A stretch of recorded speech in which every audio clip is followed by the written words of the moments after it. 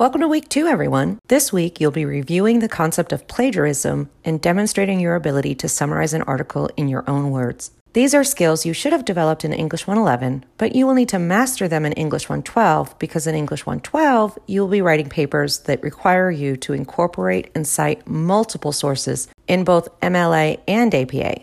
But that's a bit later in the semester. For now, please watch the video that is included in the plagiarism lesson, as that video does an excellent job of clarifying when you need to cite. Once you've completed that lesson, you will take a quiz on plagiarism that asks you to identify whether or not a student has plagiarized. First, you will read the original source. Then, you will read an example of how a student might incorporate the source into their paper using MLA. Finally, you will decide if the statement is plagiarized or not. Don't be fooled, however. Even if the statement includes a citation, it could still be an example of plagiarism. Don't forget that too closely paraphrasing a source is plagiarism, even if you cite the source. You can take the plagiarism quiz as many times as you want until you are happy with your score. The goal is simply to recognize when plagiarism has occurred, either intentionally or not. I promised last week that I would include tips for success in these weekly podcasts. So here's my tip for success this week.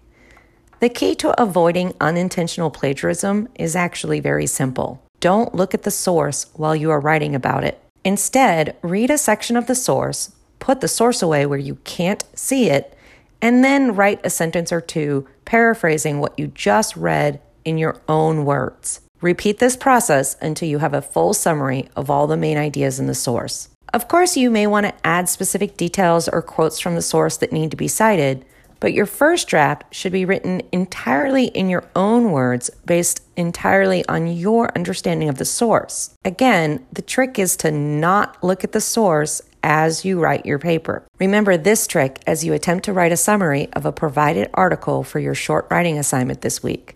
If you've never written a summary before, be sure to read the sample summary that I include with the Summary of Plagiarism article assignment. That sample will show you that an effective summary presents the main ideas of a source in chronological order. The summary does not include any opinion about the ideas presented in the source. It must be entirely objective. It must also be written in the third person only, and it must consistently use signal phrases to credit the author for the ideas. You might also need to consider how to paraphrase a quote within a source. What do you do if you want to quote John James, who was quoted in an article written by Susan Smith?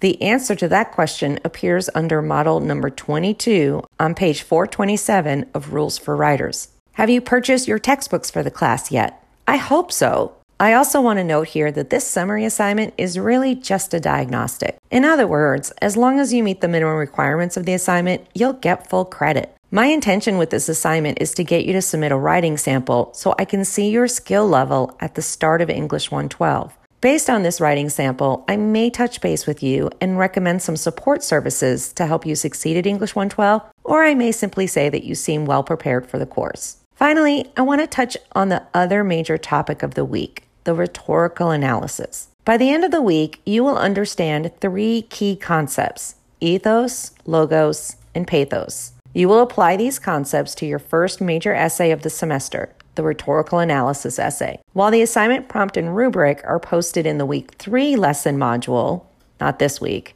you can still access the prompt and rubric under major assignments in our course menu if you want to get an early start. Make sure you watch the video that is included with the prompt so that you can understand why I ask students to write a rhetorical analysis as their first essay in English 112. For this week, you'll read the Introduction to Rhetorical Analysis article and a sample rhetorical analysis written by a former student. Then you will analyze an advertisement of a product by analyzing how the advertisement appeals to ethos, logos, and pathos. Try picking an advertisement for a product that you like. Then just do a Google search for an image of a print advertisement for that product. For example, I might enter Pantene advertisement in a Google search and then look under images to find an image of a specific advertisement for Pantene shampoo.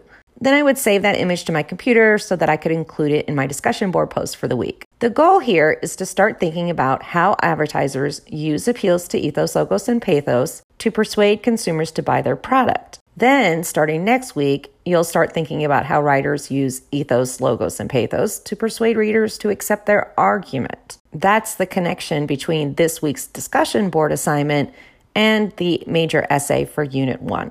As always, if you have any questions or concerns as you work your way through this week's lesson module, send me an email right away. Thanks for listening.